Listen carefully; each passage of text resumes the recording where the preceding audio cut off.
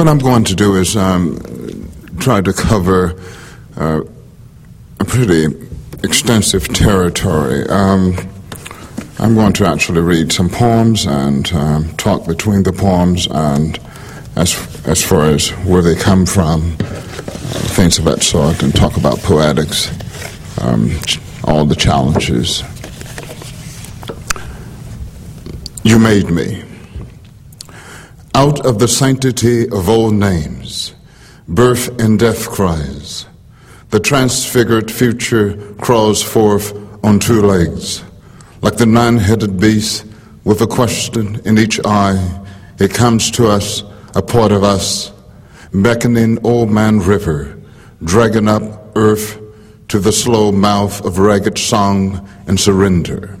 In quest, rage, and prayer, Mississippi John Hurt, Johnny Cash, Big Mama Thornton, B.B. King, Merle Haggard, the Carter family, Son House, Jerry Lee Lewis, Bessie Smith, Professor Longhair, Roll Call, and September Storm.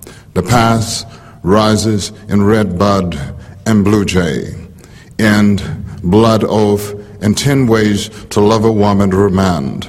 Out of the shape changes lament, my burdened voice under earth in mid-sentence, way down in Egypt land, lives alongside the leap year's Makata. The ghost of Shiloh Church trade tongues with sexual lilies beside a mill pond, begging dumbstruck knights and tap root into the blackest soil this side of the Mason-Dixie. Out of this wounded love, squinting up at the Southern Cross, above the yellow dog, singing Ezekiel saw the wheel, as someone bawled the jack in a room at least a mile inside a lonely house. I rise beyond borrowed blame, and the thing turned inside out, caught in the hinged jaw of love and hate. I come forth. Out of goodwill, I ride the waves of summertime till I am back washing the midnight blue out of work clothes, and Sunday night go to meet in suits and dresses. I am man and woman, daughter and son, in Albania, in 33 shades of moonlight, beneath the last Chinaberry tree, out of would-be kings, among Greek columns and facades, overtaking sharecroppers' shacks, singled out and strung up between tradition and live hope, black-eyed peas on New Year's Day, worm hunger at the roots of the cross tree.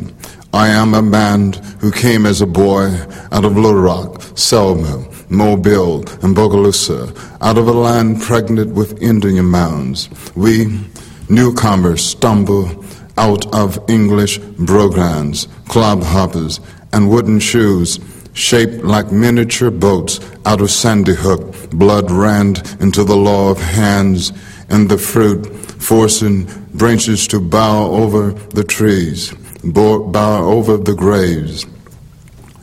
The worm begat the mockingbird, and the mockingbird begat the one-eyed horse, and the horse begat the idea of man and woman. Out of frog hollow, love moans, birds of paradise beside the hand pump, dragging up cool waters from bedrock. I come when you call my name, and a Wednesday night prayer meeting, or feel hollow at daybreak out of birth of a nation, and gone with the wind. A new cry on the hills and bank of the Tallahatchie. I found Shingo sitting beneath a crabapple tree, holding a scarpin on his palm. Herb man's medicine had the boss man walking the floor for 7 nights. A full moon wedged in an oak on a hill, I found Shango, weaving my future face. The desire of my body worked its way out of blood in this earth, red leaves on the edge of an almost forgotten season. Up from lowlands to Blue Ridge and Stone Mountain, Our shadows face each other, one divided into the other, the good and the bad. This side of the brain, straddling the hex sign, drowned in Louisiana dirt, out of this, out of spit and mud, straw and myth, cat gut, love and doubt. Still I sing, till the entrepreneur faces rise out of bottomland. There are no marks of ownership on my skin, no secret kisses and hugs to pull me under the hush of white satin and lallygag reeds beside the still waters.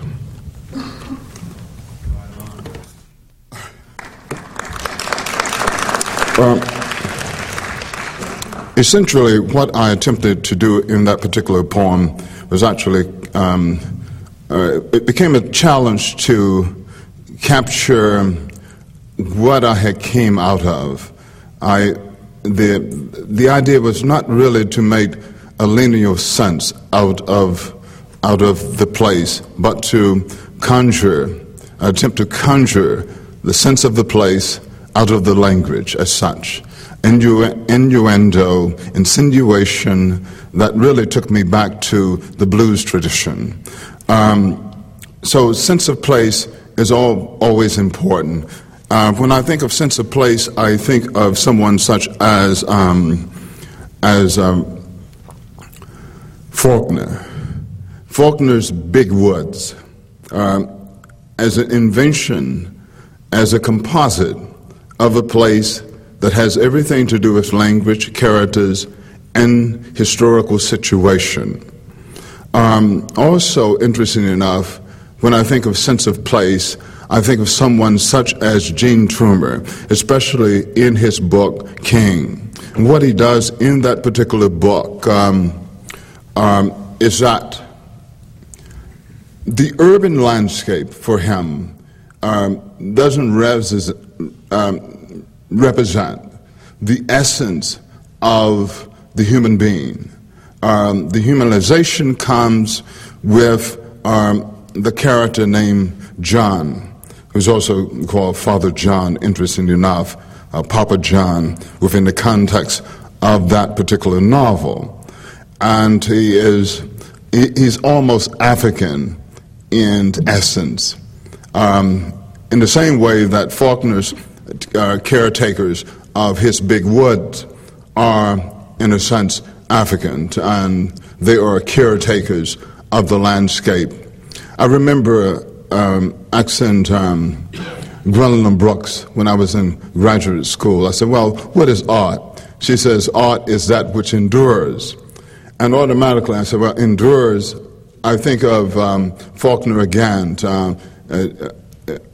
a character such as Delcy, who endures the landscape. But also, in a way, she is a kind of walking griot. She has endured experiences and what have you, a composite of images, a composite of lived, imagined experience. So the landscape essentially represents a kind of endurance. And I was thinking about that earlier today when I'm going to read a poem with a different kind of diction. It is not my poem, and I won't tell you. I'm just going to read the poem and then talk about where what it comes out of. And it's just a poem. I feel myself in need of the inspiring strains of ancient lore, my heart to lift, my empty mind to feed, and all the world explore. I know that I am old and never can recover what is past, but for the future, may some light unfold and soar from ages blast. I feel resolved to try, my wish to prove, my calling to pursue, or mount up from the earth into the sky to show what heaven can do. My genius from a boy has fluttered like a bird within my heart, but could not thus confine her powers employ, impatient to depart. She, like a restless bird, would spread her wings, her power to be unfurled, and let her songs be loudly heard and dart from world to world. That particular poem is very important to me. It is austere, strange, elevated, sentimental, all those things. And the title is also important. The title is George Moses Horton, Myself.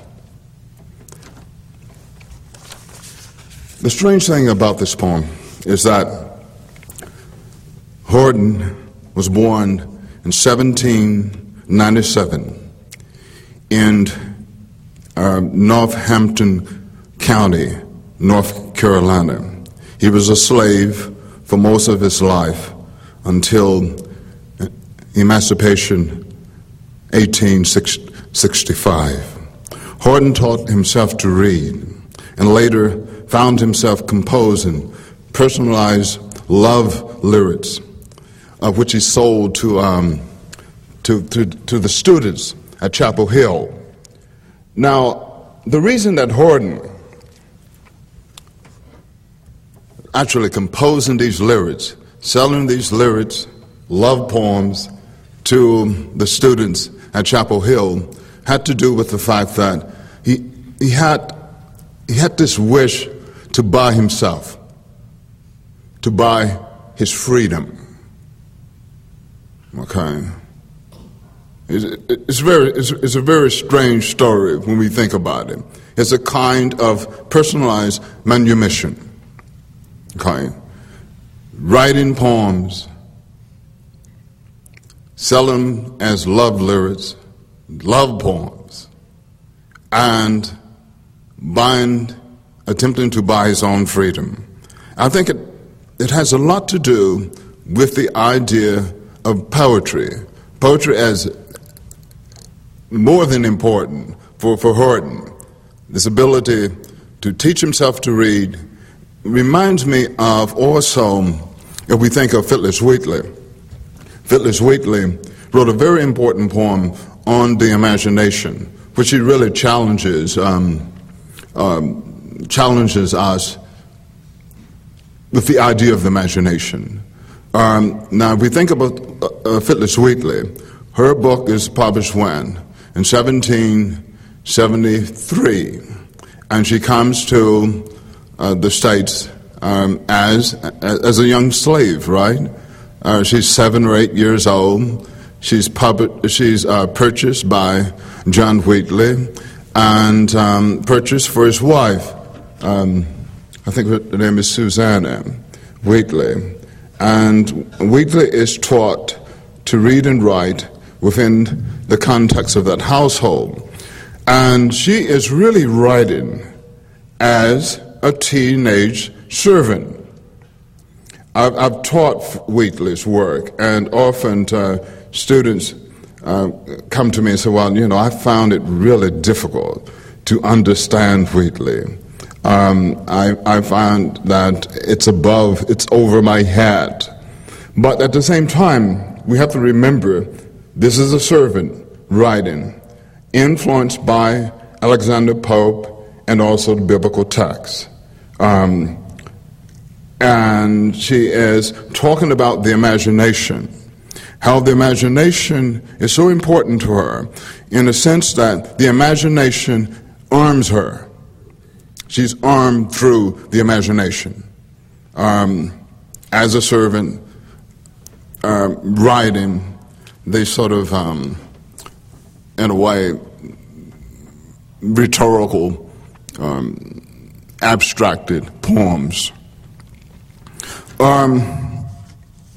I grew up in a very small towns.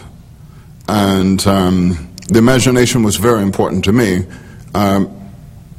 If we think about the imagination, often the imagination is mistrust, I think, in our society, because we think of it as not really being pragmatic. We associate with the imagination daydreaming. Everything has to be practical. Everything has to make some sense that leads to an economic stability or what have you. It's all tied into economics. So, but I would suggest this, that through the imagination, everything that is tangible, that we think of as objects and what have you, at least at one time was intangible and abstracted through the imagination before we can actually put our hands on them and use them as tools or what have you. For me, growing up in Bogalusa, Louisiana, I internalized certain images, and I'm going to read a poem that I'm going to read a number of poems and then come back to this idea of the imagination. One poem I carried around in my psyche is this little poem here called Venus's Flytraps. I am 5, wading out into deep sunny grass, unmindful snakes in yellow jackets out to the yellow flowers quivering in sluggish heat. Don't mess with me, 'cause I have my Lone Ranger 6-shooter. I can hurt you with questions like silver bullets. The tall flowers in my dreams are big as the First State Bank and eat all the people except the ones I love. They have women's names with mouths like where babies come from. I am 5. I'll dance for you if you close your eyes, no, peeping through your fingers. I don't suppose to be this close to the tracks. One afternoon I saw what a train did to a cow. Sometimes I stand so close I can see the eyes of men hiding in boxcars. Sometimes they wave and holler. For me to get back, I laugh when trains make their dogs howl. Their ears hurt. I also know bees can't live without flowers. I wonder why Daddy calls Mama honey. All the bees in the world live in little white houses, except the ones in these flowers, all sticky and sweet inside. I wonder what death tastes like. Sometimes I toss the butterflies back into the air. I wish I knew why the music in my head makes me scared. But I know things I don't supposed to know. I could start walking and never stop. These yellow flowers go on forever, almost to Detroit, almost to the sea. My mama says I'm a mistake, that I made her a bad girl. My playhouse is underneath our house, and I hear people telling each other secrets.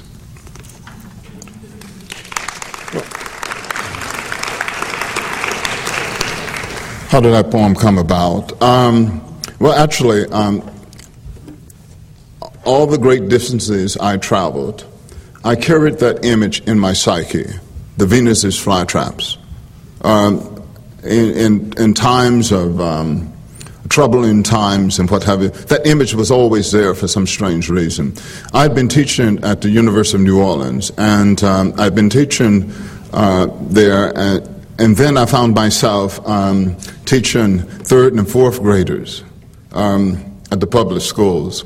And one of the first exercises I would do, the first day of class, I would walk into class and tell them about a secret hiding place I had, which was underneath the house. And I would tell them, I said, well, light came in from a certain location, what the place smelled like, and also the fact that I could hear voices from my secret hiding place. And then I would tell them to write a poem about their secret hiding place.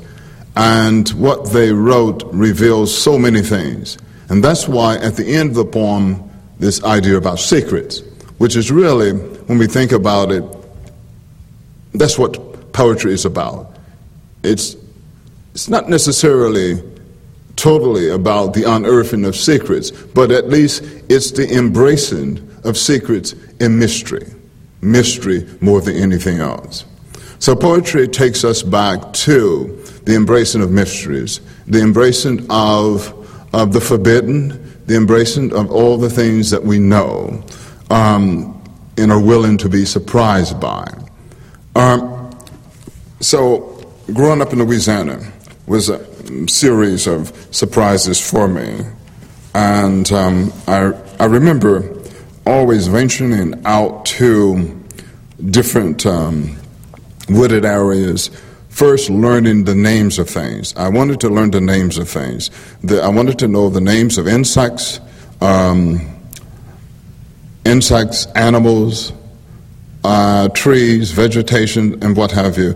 I knew all the vernacular names of those animals, plants, and what have you, but also I was led to learn the scientific names for things. So in writing, it has to do with the naming of things, essentially. And that's why I think in Faulkner's Big Woods, it's so important that there's a kind of naming, there's a kind of embracing. The same as in Jean Toomer's King, there's an embracing of the place where everything becomes rather tangible and becomes layered. So it's a kind of layered reality in a certain sense. It also takes us to, the imagination takes us to those everyday things and helps us to endure them. I'm going to read a poem about that in a certain sense, about language. My father's love letters.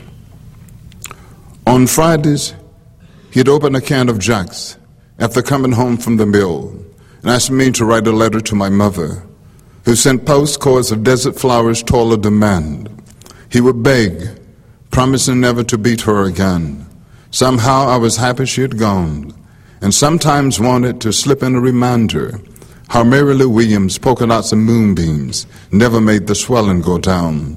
His carpenter's apron always budged with old nails, a claw hammer looped at his side, extension cords coiled around his feet.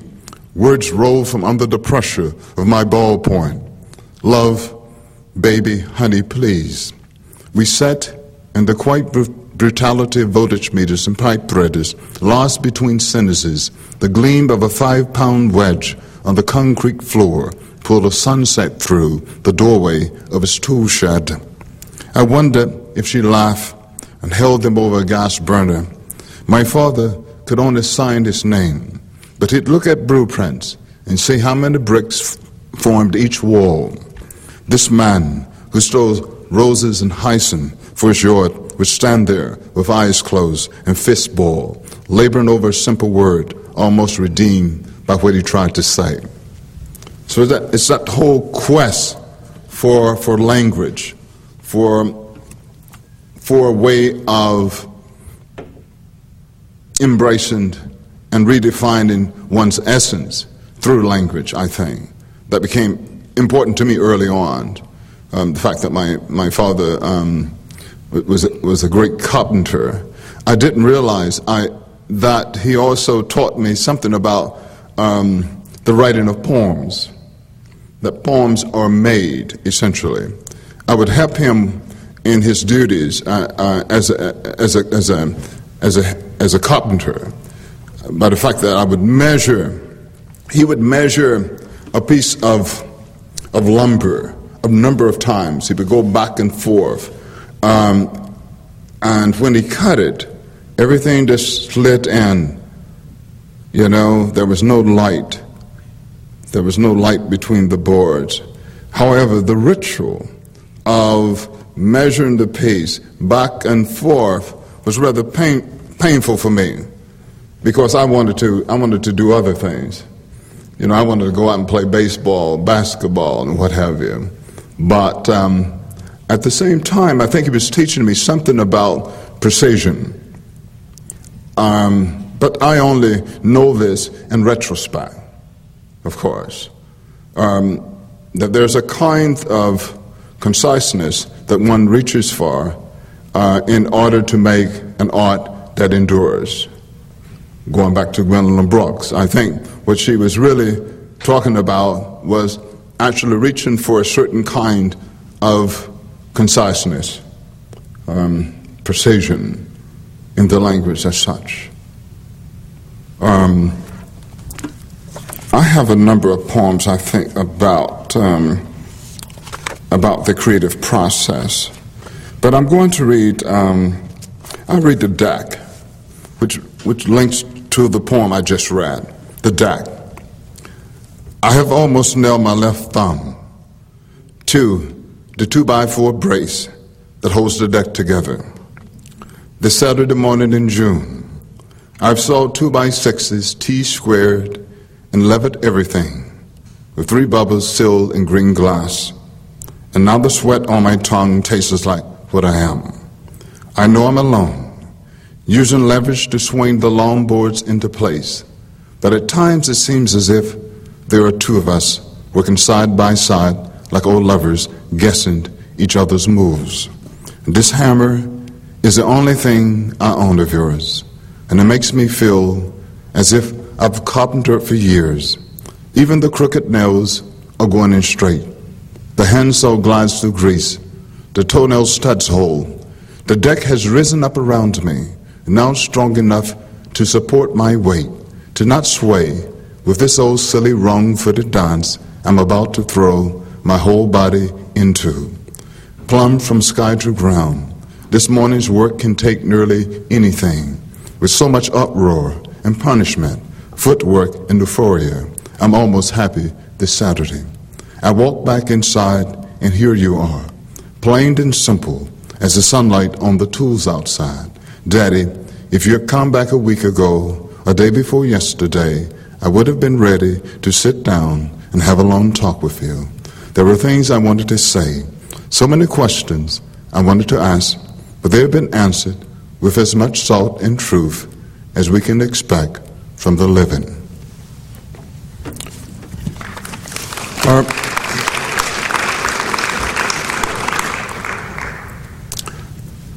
You can see how that particular poem dovetails with the other one.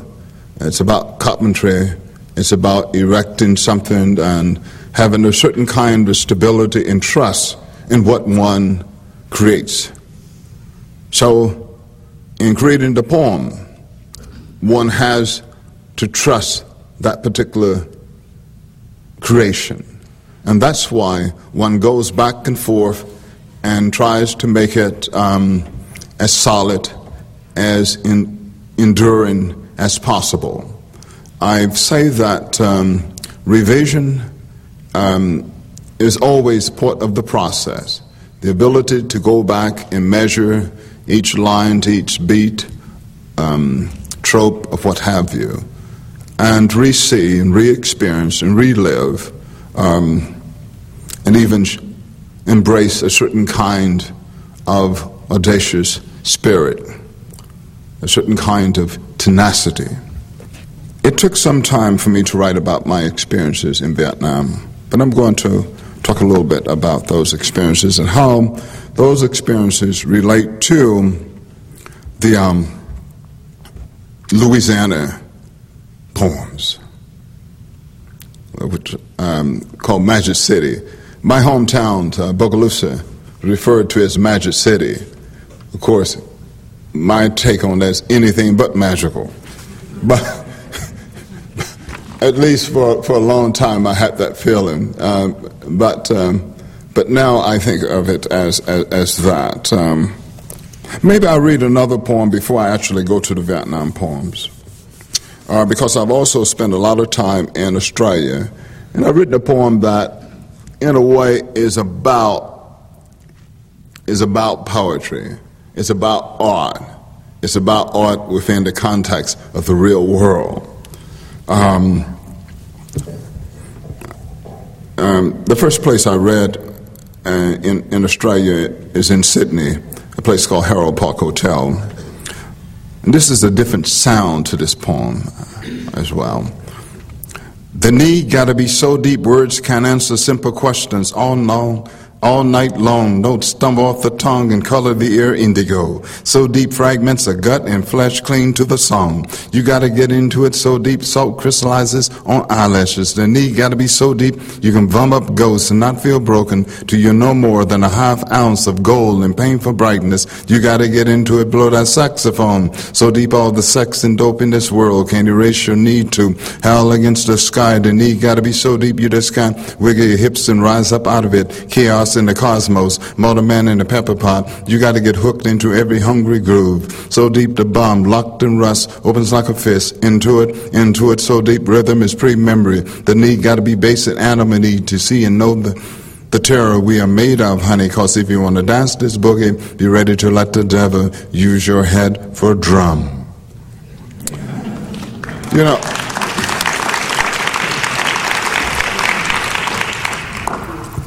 You know, there are a couple lines in here that really make me always think about art in a certain sense. Rhythm is pre-memory. Language itself is music. That's what I believe. That's one of my beliefs. Language as music. But also the repetition of the word need. Need. I think for the artist, that becomes important, that there's a certain kind of need. The poem is need-driven, I believe. And it takes us right back to George Moses Horton. He definitely had a need to write poetry, right? He had a need, a very pragmatic one, but also, let's face it, a spiritual one as well, I think. So both of those needs were sort of side by side, embracing each other. A kind of severe endurance, for the most part. It took me 14 years to write about my experiences in Vietnam. I'm going to read a few of those poems. I'm just going to read a few of those poems through and not... and then talk about them.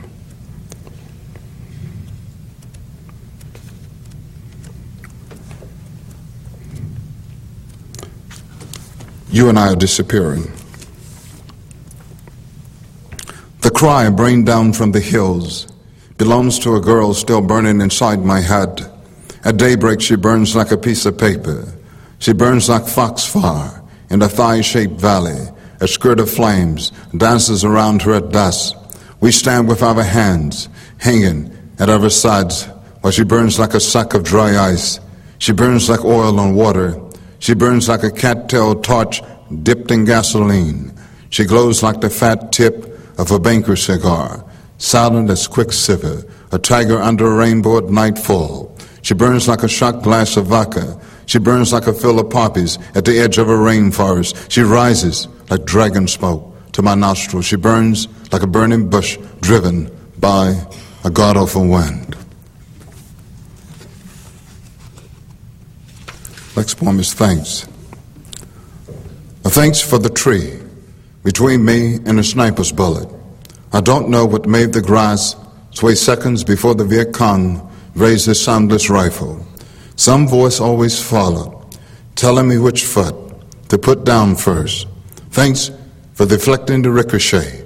Against that anarchy of dust, I was back in San Francisco, wrapped up in a woman's wild colors, causing some dark bird's love call to be shattered by daylight, when my hands reached up and pulled a branch away from my face. Thanks for the vague white flower that pointed to the gleaming metal, reflecting how it is to be broken like mist over the grass as we played some deadly game for blind gods. What made me spot the monarch on a single thread tied to a farmer's gate, holding the day together like an unfingered guitar string, is beyond me. Maybe the hills grew weary and leaned a little in the heat. Again, thanks for the dud hand grenade tossed at my feet. Outside Chulai, I'm still falling through its silence. I don't know why the intrepid sun touched the bayonet, but I know that something stood among those lost trees and moved only when I moved.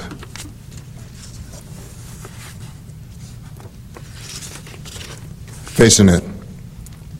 My black face fades, hiding inside the black granite. I said I wouldn't, damn it, no tears. I'm stoned, I'm flesh.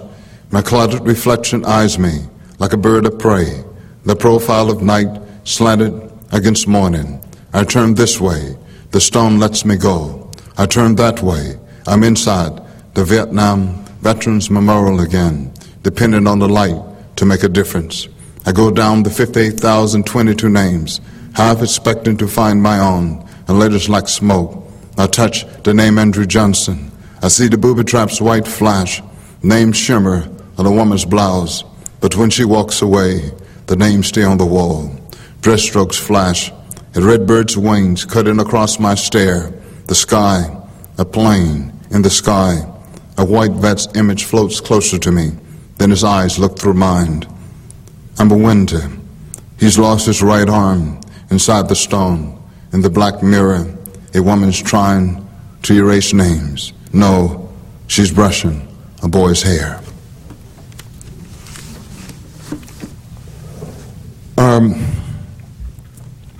What I realized probably midway through or close to the end of writing the Vietnam-related poems, that one internalizes a landscape. When Faulkner creates the big woods, he's really, I think, addressing an internalized landscape that he can pretty much focus his characters into. And the same thing with Gene Toomer. With Gene Toomer, it's a little different, because what he does, he embraces a landscape with such intensity that he internalizes it and makes it his stage, more or less, for his characters. In writing about Vietnam, I realized that I was actually writing about Louisiana at the same time. I realized that I had not feared the landscape. It's very difficult for me to think about if I had come from an urban environment to be placed in Vietnam. First of all, there would have been a fear of the landscape. So for me, coming out of Louisiana with similarities, dusty, hot, humid, but also the rituals of the animals, the insects and things of that sort, which I had embraced early on. I was not really afraid of that landscape. So I dealt with Vietnam, I think, in a different way than a lot of the American soldiers did. And consequently, when I left Vietnam and began to write poems, I didn't really think of Vietnam as subject matter. I didn't think of my experiences in Vietnam as material for the subject of my poems. Matter of fact, I had very systematically embraced the conceits of surrealism, influenced by Breton's Manifesto, and some of the Negritude poets who had been influenced by surrealism, such as Aimé Césaire and Senghor, a number of others. And once I had written about Vietnam, I began to write about Bogalusa. All those things happened within the context of the same moment in my creative spirit. At that moment, I should say. I'm wondering if some of you perhaps have questions at this time. Why did I start writing? I had actually written a poem in high school. One poem.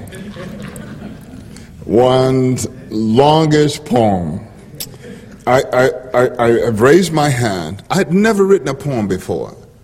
and I raised my hand and said, I think I could write a poem for my graduating class. And I agonized about that, and finally one night I sort of almost tied myself to the typewriter, and I wrote a 100-line poem. It was all end rhyme, quatrains. I've been reading a whole lot of Tennyson. And I was too shy. I was too shy to read the poem. And the president of the drama club, she read it. And the last time I saw her, she said, I'll keep it a secret.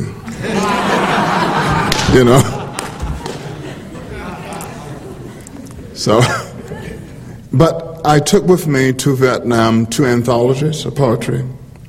The one that I read the most is an anthology entitled The Voices Great Within Us, edited by Hayden Carruth. And I was just mesmerized by many of those poems. That's where I really first discovered Robert Hayden in that anthology.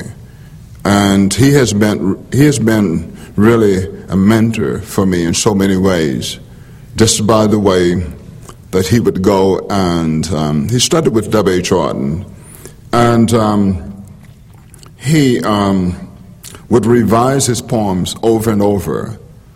He really wrote a very small body of work, if you look at his collected poems, but the poems are so important. He has a real, true American voice, I think, in those poems. And that's what's important to me, is that Hayden really wanted to be, he's an African-American poet, but he really wanted to be known as an American poet. And a lot of those poems are quite political, but the politics are not on the surface of the poems. The way that I work is that I work on 3 collections side by side. I've been writing a trilogy it's a long book. It first started with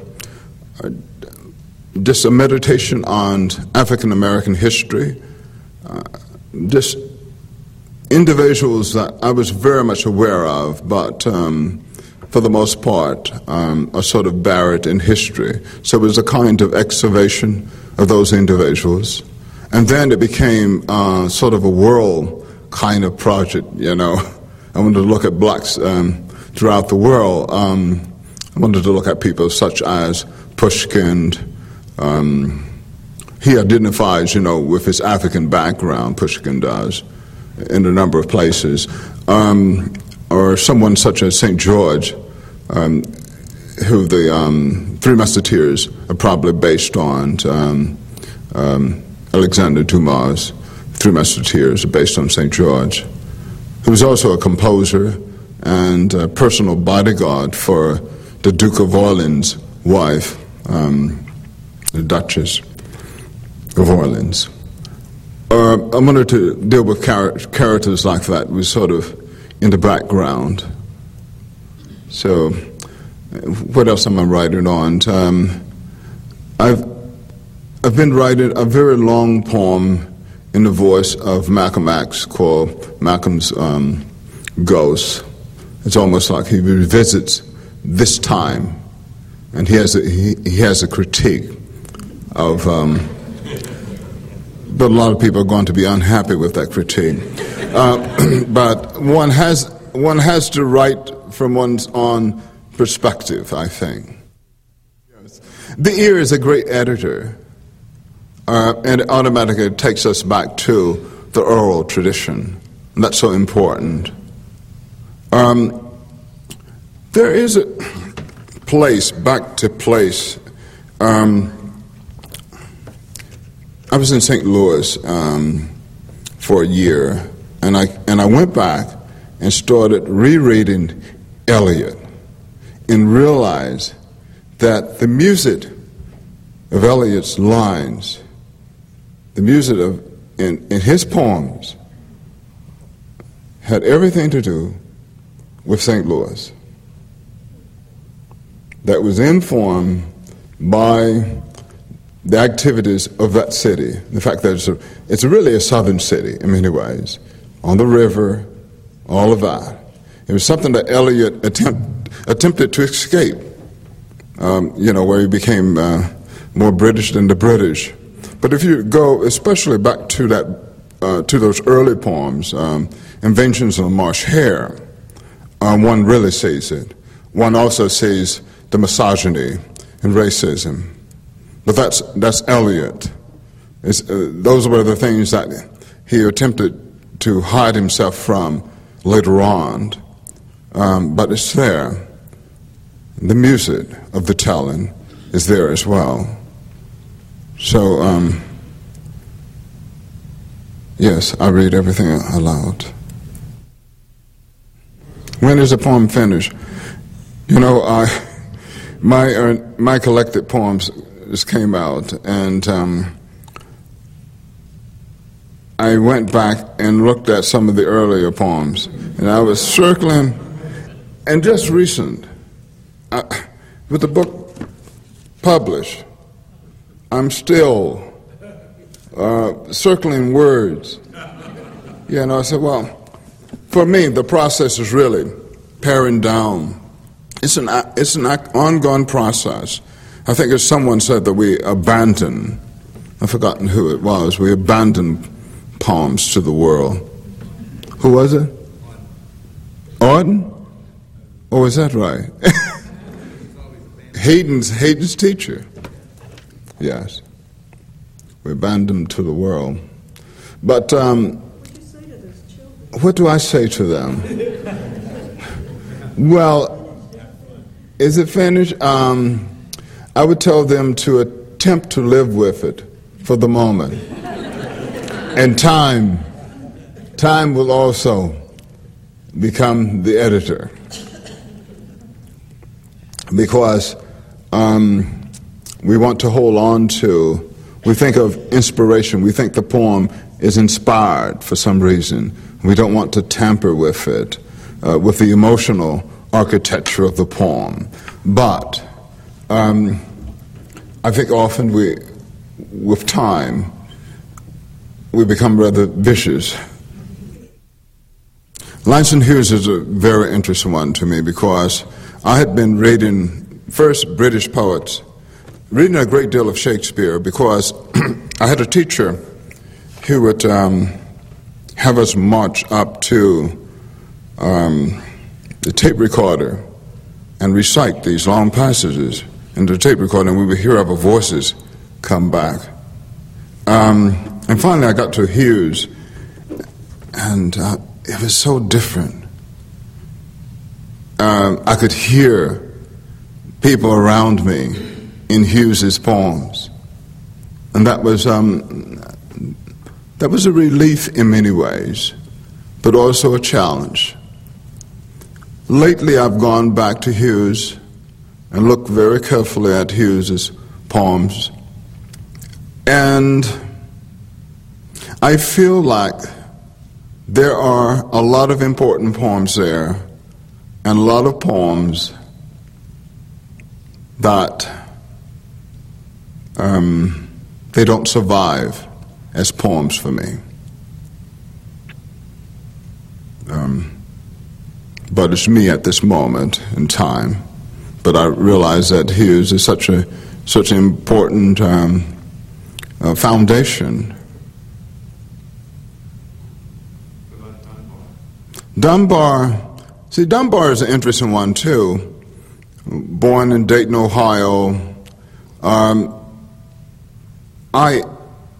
like the fact that Dunbar is conscious that he's writing two different kinds of poems, at least two different kinds. He's writing poems in standard English, and he's writing poems in dialect. Most people are attracted to the poems in dialect. He wanted people to embrace the poems that are written in standard English as well. He wanted to have the duality, and at the same time, acceptance, I think, from a larger literary world. Dunbar made me start thinking about the Midwest, because I'd been living in the Midwest for a while. Eliot, Dunbar, all these voices. The Midwest is an interesting place when it comes down to unique voices. And the reason for that, because I've been thinking about it, has to do with time and space. For these unique experimental voices. If we think of it, you can just go down the list. Dunbar from Dayton, Ohio. Rexroth from South Bend, Indiana. Eliot from St. Louis. William Burroughs from St. Louis, right? And then look at other areas as well in the arts, especially jazz. Parker, very unique voice from Kansas City. Miles Davis from East St. Louis. You just go right there. There are a lot of them. Joseph Seaman Carter from Louisville. Very few people heard of Carter, but I think of him as a very important voice. But the other thing is that there's a kind of classical education going on as well for these writers, I think, and thinkers in St. Louis and places like St. Louis. I should say the Midwest, the whole of the Midwest. Yes. You left out Quincy Troop. Yes, Quincy Troop from St. Louis. That's right. The short line poems has a kind of vertical plunging effect that are very, you can say, urban in its intensity. That just the movement of the poem, and for the longer lines, the horizontal line invites more of a meditation for me. And I want to think more about it, you know. It's something that I've thought about, but I want to think even more about it, especially when I think of Whitman. Whitman in that long line is so important, because when I got to Whitman, Whitman was sort of taboo. I should say this way, that when I began to ask questions about Whitman when I was in high school, Whitman was behind the checkout desk. That's where they kept Whitman. You know, it was ridiculous. But Whitman, when we think about the biblical, Whitman is influenced by biblical texts. But I've been saying as well that maybe Whitman is also influenced by the spirit of the frontier, expansion. And perhaps, of course, remember that Whitman, like operas, especially Italian opera. So I think maybe the long line is important in reaching for a crescendo. Always, you know, it's always that kind to move upwards, as opposed to the plunging. It's that, yes. The long line is more. The other thing about Whitman is that there's a kind of layering that happens. And maybe the long line can handle that layering more in an artful way, I think. But it's things that I'm still thinking about, essentially. No, I don't believe that. One reason I don't believe it is that for the number of readings across the country, I do a number of readings, and I know a number of other people who do many readings. A good example is San Francisco. It's my understanding that the last, 75 odd years, there hasn't been a night to go by without a poetry reading somewhere. That's an amazing record. But there are also a lot of small towns across America that have poetry readings. So I think of it as a healthy time, because if we go back in recent history, I don't know if poetry was all that encompassing, embraced by. Let's face it, one has to have a love for language, and I don't think one should water down one's content, craft, or anything of that sort in order to embrace a larger public. The public has to come to the artist, I think. Otherwise, it's a disadvantage to both. It's going to be the last poem in Pleasure Dome, but it's also the last poem in Thieves of Paradise. It's called Anodyne.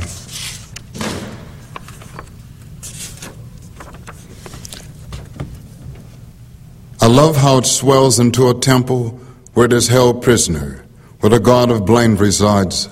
I love slopes and peaks, the secret paths that make me selfish.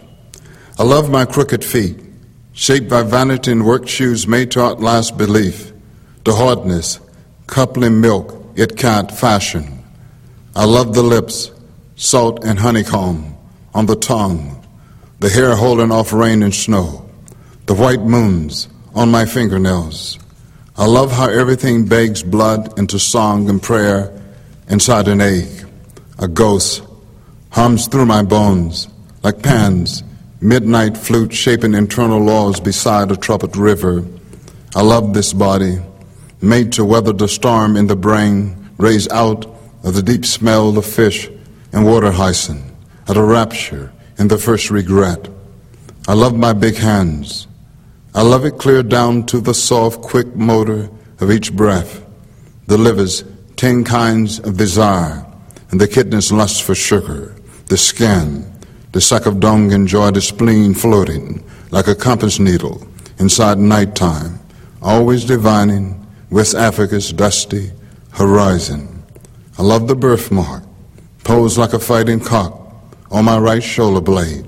I love this body, this solo and ragtime jubilee behind the left nipple, because I know I was born to wear out at least 100 angels.